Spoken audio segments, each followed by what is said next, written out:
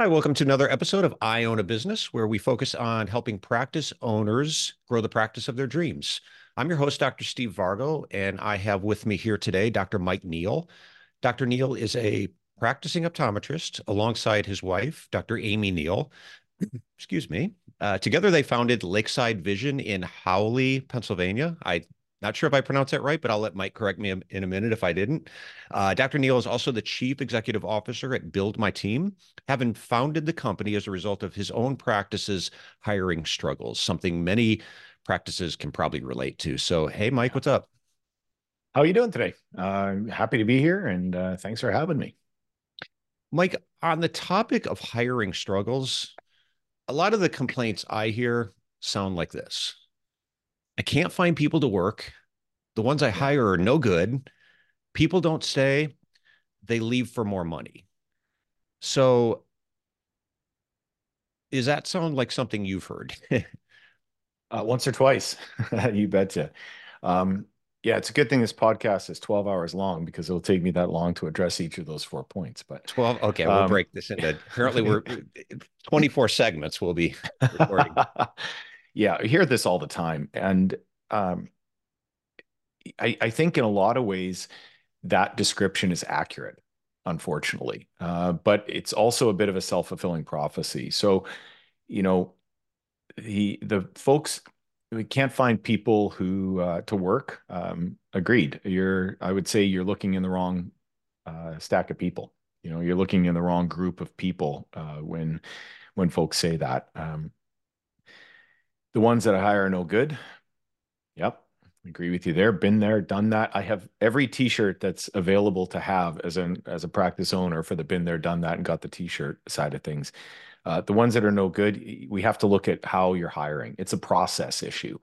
I don't think it's a you issue so much as a process issue. And then when they don't stay, they leave for more money, etc. Those we got to take a look at why that's happening. And usually the reasons why are pretty similar across the board. So, so yes, I agree with most docs when they say that. The great news is that it doesn't have to be that way. Yeah, and I think that's where we'll go with this conversation. What can we do to change that? Don't necessarily Yeah. have to just accept that. And staffing was never easy, but No. it seems like COVID just made the world completely crazy and things seem to escalate for whatever reasons. That's probably a whole another podcast in itself, but things became even more challenging, it seems like after COVID over the last few years. Um, can you elaborate on how changing the way you hire has benefited your practice? Well, so the way this works in our practice is that I don't have anything to do with it at this point. Neither does anybody in our practice other than our practice manager. Build My Team does all the hiring for the practice. Now, this is a little bit of an odd way to describe it because I wear two hats. I own the practice and also I'm the CEO of Build My Team.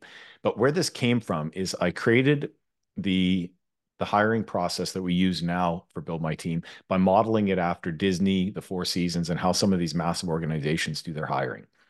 Um, the way we do it now, well, let me back up. The way we used to do it is the same as everyone else. Post a job, get a couple of applicants.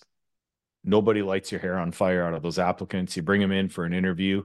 You sit there, you question your life choices as to how the heck you're gonna you're gonna pick one of these people. And then you end up picking the one that you just pick based on very little other than gut or best guess. So the way those companies do their hiring, Four Seasons and Disney, is they remove the emotional component of it, and they do so in an absolutely dramatic way. They use assessments to figure out who is the best candidate for these positions. And when I say maybe best isn't the right word, who could do the job for sure. They look at their natural talents and strengths, and they pick people. They select people into kind of like the finalist candidate pool, if you will. Um, and they bring those finalists in for interviews. So by the time they're sitting across a table or a desk from somebody, they know that they can do the job. And they also know that the person in front of them is an A player, or else they wouldn't have gotten that far. So what we did with Build My Team is we created a text literally a text-based process where a candidate will apply for a job.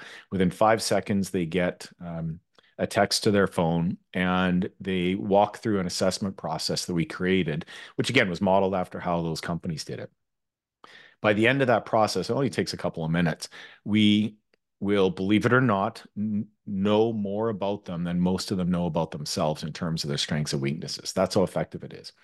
And so when a person applies for job A, well, in our practice, we have the exact statistics on this. About half of them who apply for a job don't end up getting that job, they get another one within our practice. So they apply for a role A, let's say as a technician, and we find out what their strengths and talents are, and they're a better match for, let's say, an optician, front desk, whatever it might be within the practice. So once they get to the finalist candidate pool, we also use a video interview. It's a one-way video interview, which sounds really odd, but they answer a bunch of questions without any emotional feedback from a doctor or otherwise. They can't play us. That's the whole point.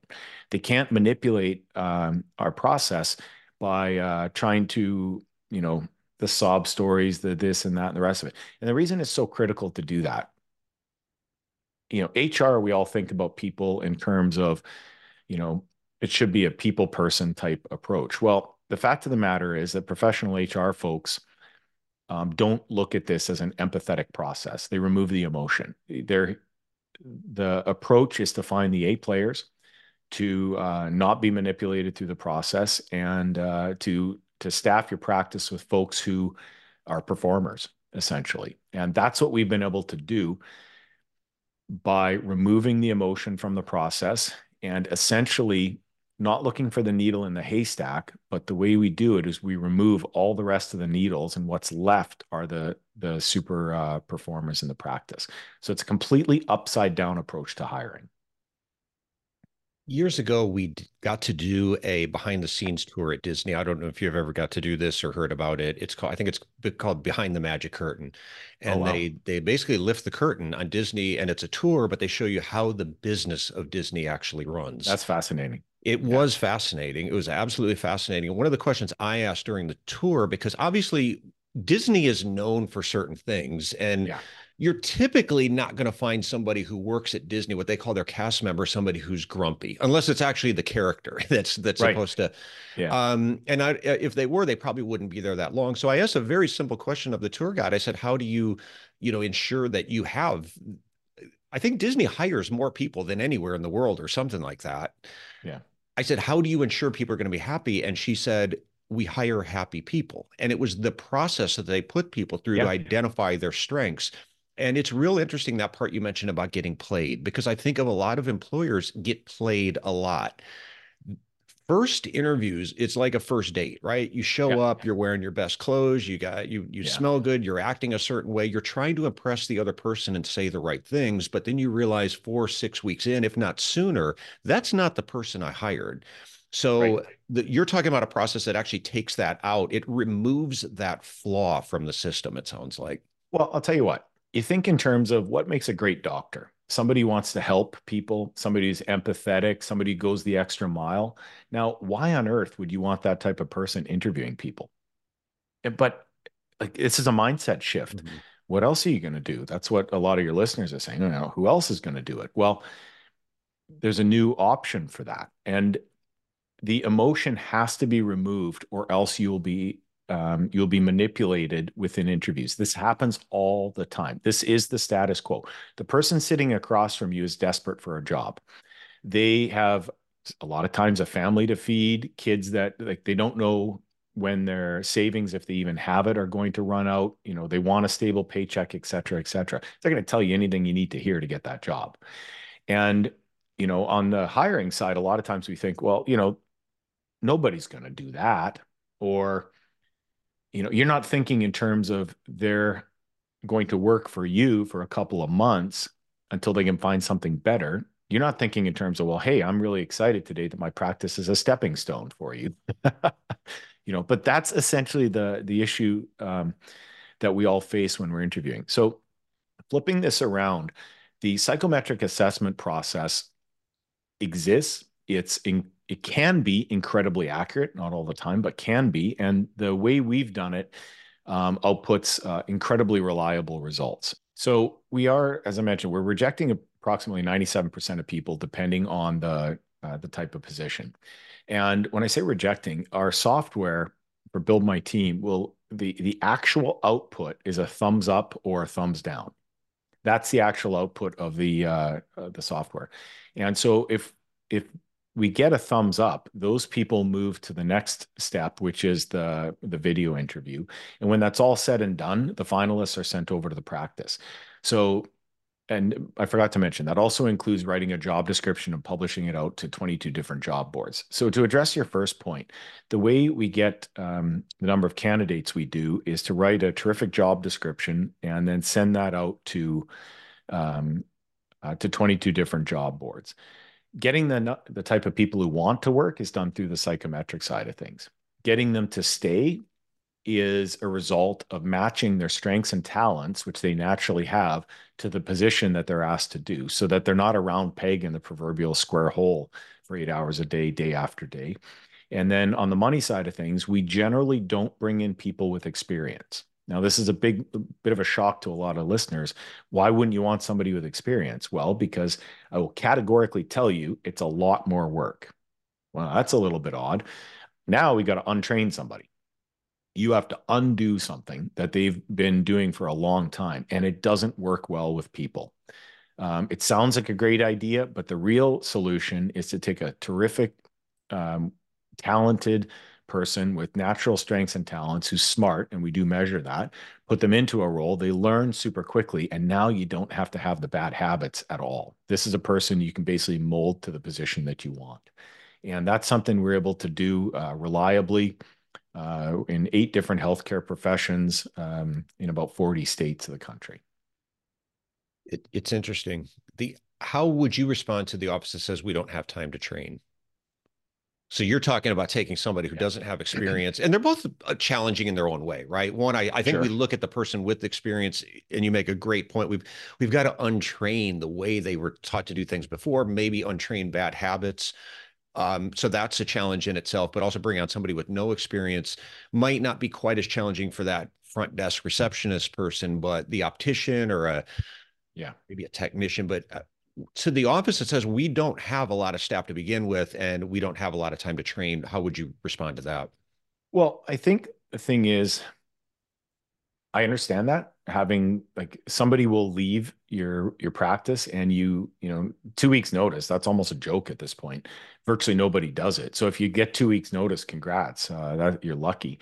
Occasionally you get more than that, but most of the time you're going to get bupkis. Somebody will even walk out the door on you that day. So I understand that. The training side of things versus experience, you will get somebody who doesn't have experience usually much faster. You will not have long-term problems like you do with experienced people. You're going to have a transition time one way or the other. And what we've seen in practices around the country is a very short period of being uncomfortable is much, much easier to swallow than a long period of being uncomfortable over and over and over again. So, which do you choose? And that's up to the practice. But almost all practices that we see that are high performers will bring somebody in, focus on training them. And keep in mind, we're not talking about long training periods, usually a couple of weeks, if that, depending on the position, because of how fast those people learn. Do you have and I found on that point, a lot of times offices will say they're struggling with the time to train is because their time is so monopolized on the back end from not Yeah, training on the front end. You're putting out all exactly. kinds of fires, fixing mistakes from the things you didn't do on the front end. Do you have a system? Disney has a system. A lot of I like to use this analogy in franchises because even though most Yeah. independent businesses, independent optometry practices don't necessarily aspire to the franchise model, good franchises work this really well. They have systems and they have systems Hmm. of training. So if you go into work at a XYZ franchise, there's going to be Hmm. week one, week two. They've got some Right. kind of a framework. Do you have something like that in your office? Because you mentioned being able to get somebody up to speed in a couple weeks. Yeah, absolutely. And I read somewhere a long time ago that we have In an average McDonald's, I think a McDonald's is run by 6 feet of binders or something like that. I mean, let's face it, those are the old days of the binders. But that's an absolutely ridiculous concept that you can run an entire McDonald's from binders. And thought, well, okay, well, I care. It's got to be more complex than McDonald's. Maybe it is, maybe it doesn't. We started with writing the manuals and we had the team members on the downtime, and there's always downtime in eye care, write the manual.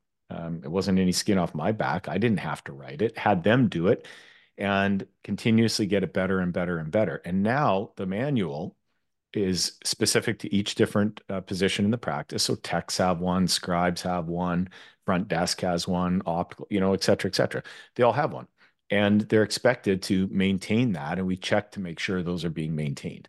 They're kind of living documents. Mm-hmm. So when somebody leaves, and by the way, it's not if somebody's going to leave, this is how it works nowadays, especially post-COVID. When somebody leaves, the manual is transferred to the new person. And since they're smart, because of course we measure, they can sit down and read this thing and they're not starting from scratch. So I would say that a practice that doesn't have time to train, I'll bet you that they're also finding themselves not having time to write the manuals. Yeah, I think then, go ahead. Onboarding problems. Then when you throw somebody, especially an A player, into a completely disorganized mess, guess what happens? They're out of there. Mm-hmm. Because they know that a position exists for them at some other practice or company that is organized, that they will excel in. So we have to take a look inside if we're in that position. So, Mike, we alluded to a lot of the changes in the staffing industry over the years. And how does your company, Build My Team, make a difference in this new environment? Well, boy, that's an interesting question. I think of it in terms of an outsourced concierge hiring team. So the way our customers love to work with us is they need a position filled. They pick up the phone, email, I need a secretary, I need a medical assistant. And, if you've been working with us for a while, we have all kinds of notes and stuff about your practice that exactly what you're looking for each of these positions.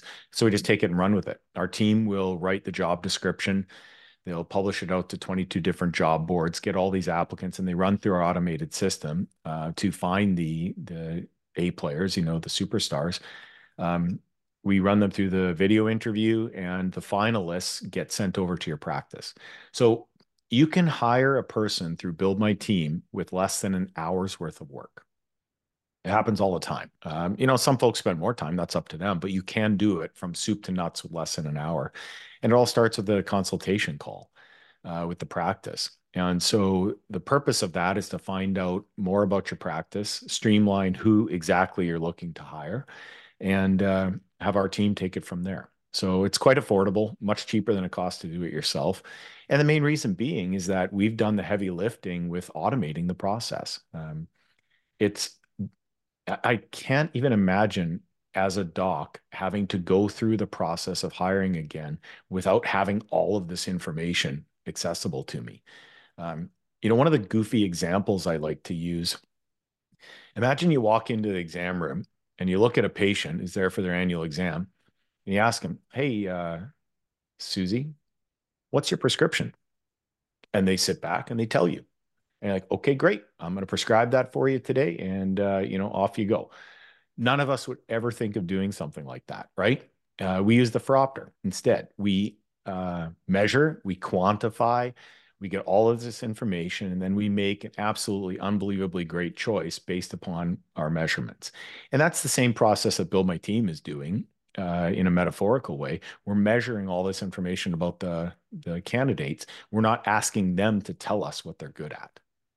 And, I wouldn't dream of doing, prescribing any type of eyewear or vision correction for a patient based upon what they tell me. And yet in the hiring process, that's a more or less essentially what we're doing. So Build My Team puts all that to bed. We make a lot of mistakes when we try to hire somebody. And certainly when there's that emotional factor attached. You brought up an interesting point that sometimes it's on the interviewer. Like you mentioned, somebody who's got a lot of empathy, wants to help somebody else out, might be, if I heard you, might be more apt to be believable.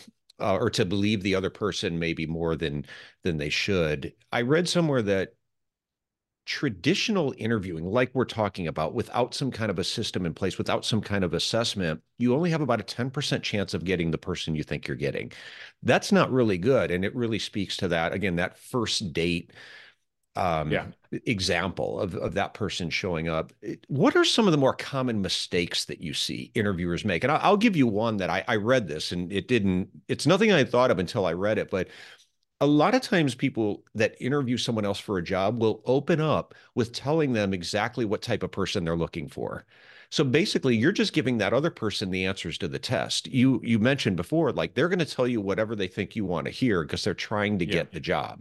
And when you give them exactly what the job entails, then you're just giving them to answers to the test, and that's going to influence their response. Any other mistakes that you see in the process that your company helps navigate? Well, we take it uh, to a completely different level where we remove the emotion. As I said, it's a one-way video interview. We have software that they're sent questions to answer, and they record their answers via cell phone, and it's all submitted automatically, so that our team members that Build My Team that review these, they can't be manipulated. Um, so it's so important to me that that process is maintained, because otherwise we immediately see the results start to plummet. Now, 10%, boy, that's abysmal. That's a pessimist that's writing that statistic. I might spot them double that at 20%. It doesn't matter. You flip it around. What in an average day for a practice owner, what are you going to do that you're going to fail 80% of the time at? I mean, I don't want that job. You don't want that job. Nobody does, right? You'd be miserable all day long. And yet within hiring, it's probably not far off of that. So back to the interview. One thing I've seen, been guilty of this myself. Talk, talk, talk, talk, talk. Very little listen. You're there to listen. You're not there to sell the practice.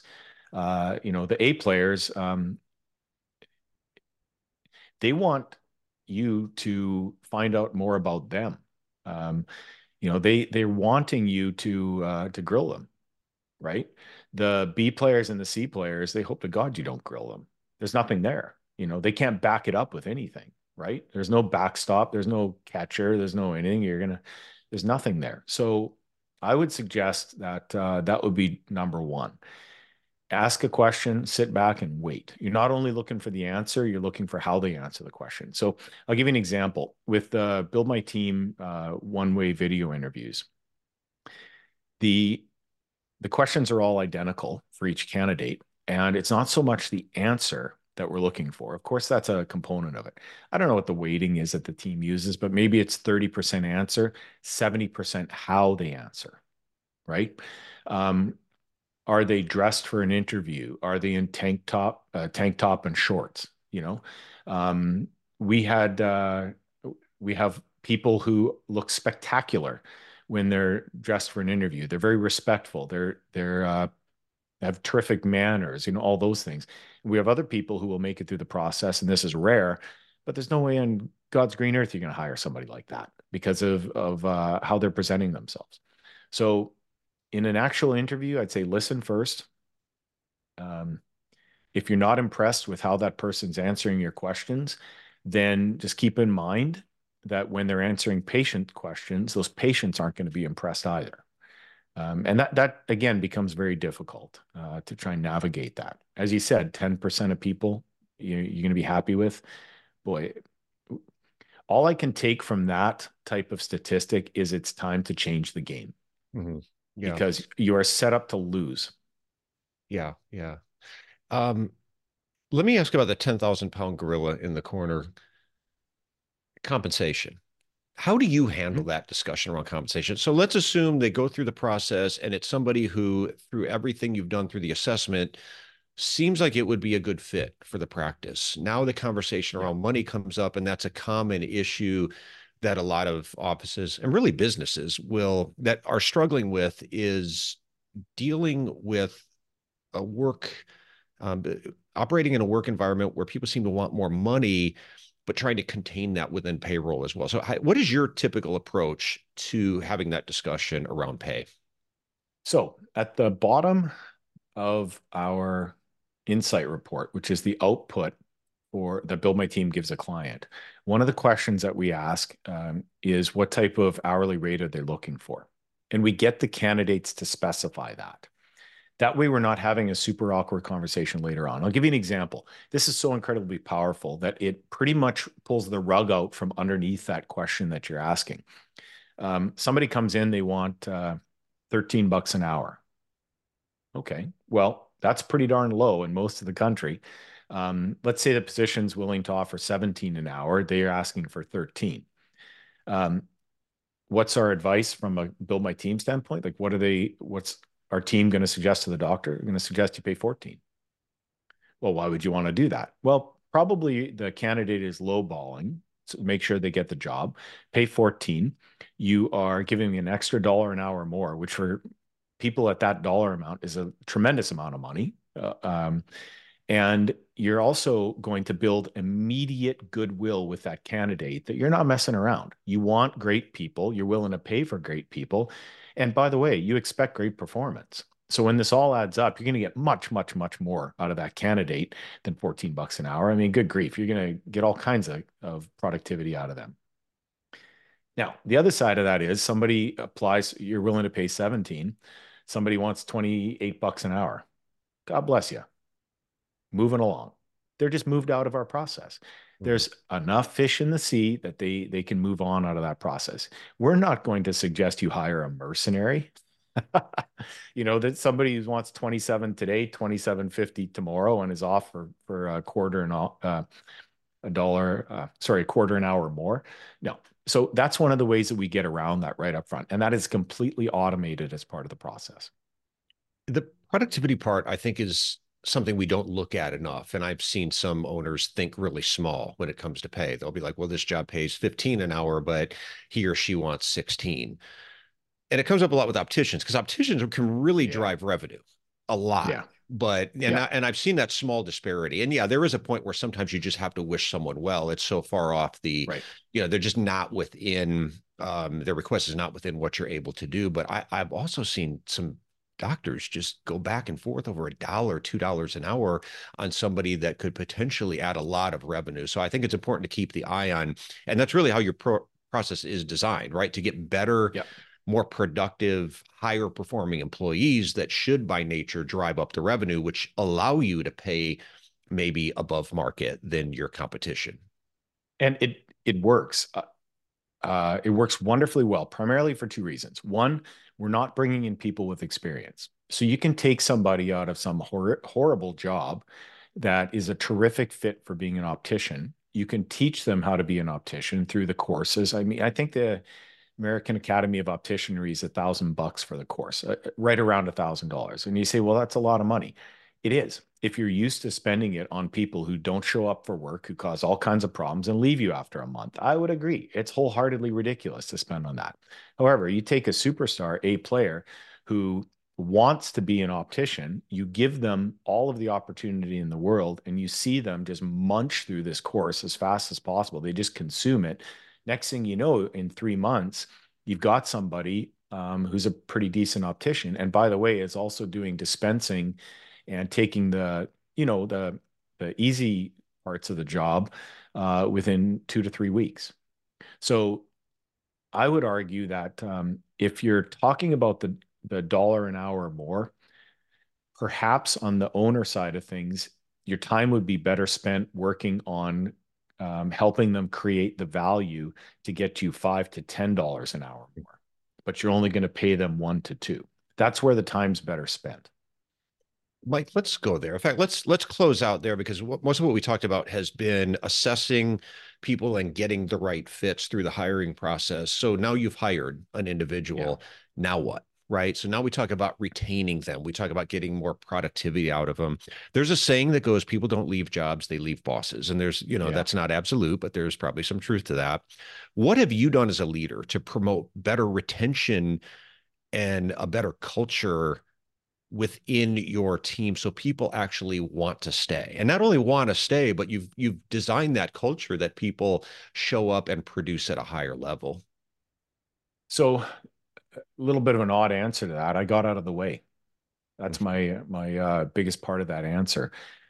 We have a practice manager who's terrific. We have our operations manager who both runs Build My Team and also oversees the practice. He's fantastic. His name's Frank. Um, and my role, as soon as I realized what they were bringing to the table, is to get out of the way. They're much better at the role than I am. They're much better at it than I'll ever be.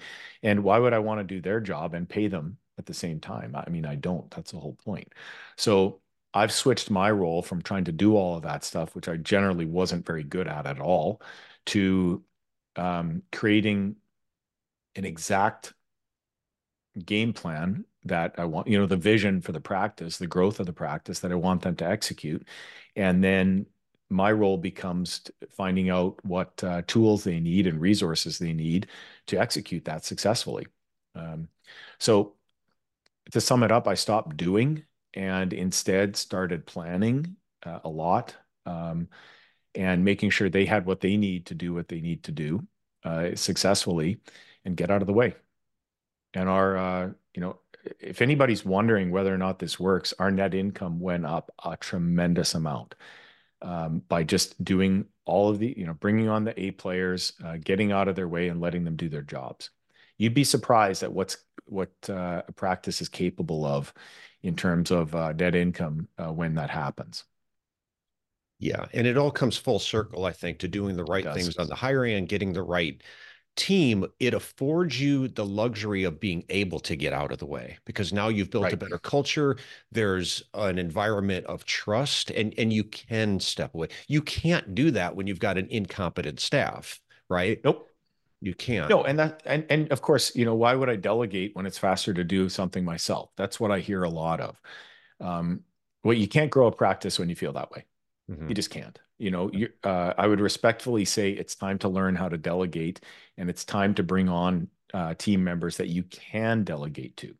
Because if you've got folks that you're working with that are more boat anchor than engine, then it's a really tough situation to do that. And I would respectfully say that those folks need to be replaced.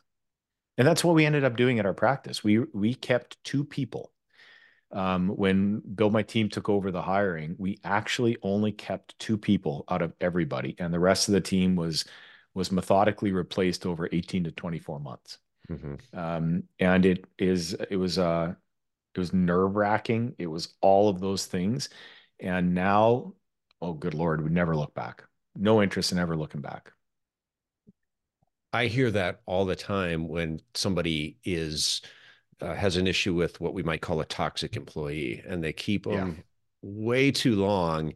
And it's almost 100 times out of 100, what you're going to hear when they finally let that person go, they'll say, I should have done that a long time ago. Well, There's almost yeah, no and regret. I've got two really uh aggressive things to say on that whole concept. One, um, you can't live in fear. Okay. These toxic people, they do all kinds of things to make the doc and the owner live in fear. I've been through that a whole bunch of times.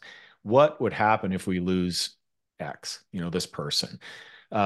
Well, what needs to be done before you end up like you're not going to walk in on Monday and just pull the trigger on that. You need to get your ducks in a row. First of all, Build My Team a call. Tell us you have toxic Kathy or toxic Susie or toxic whomever, and they need to go.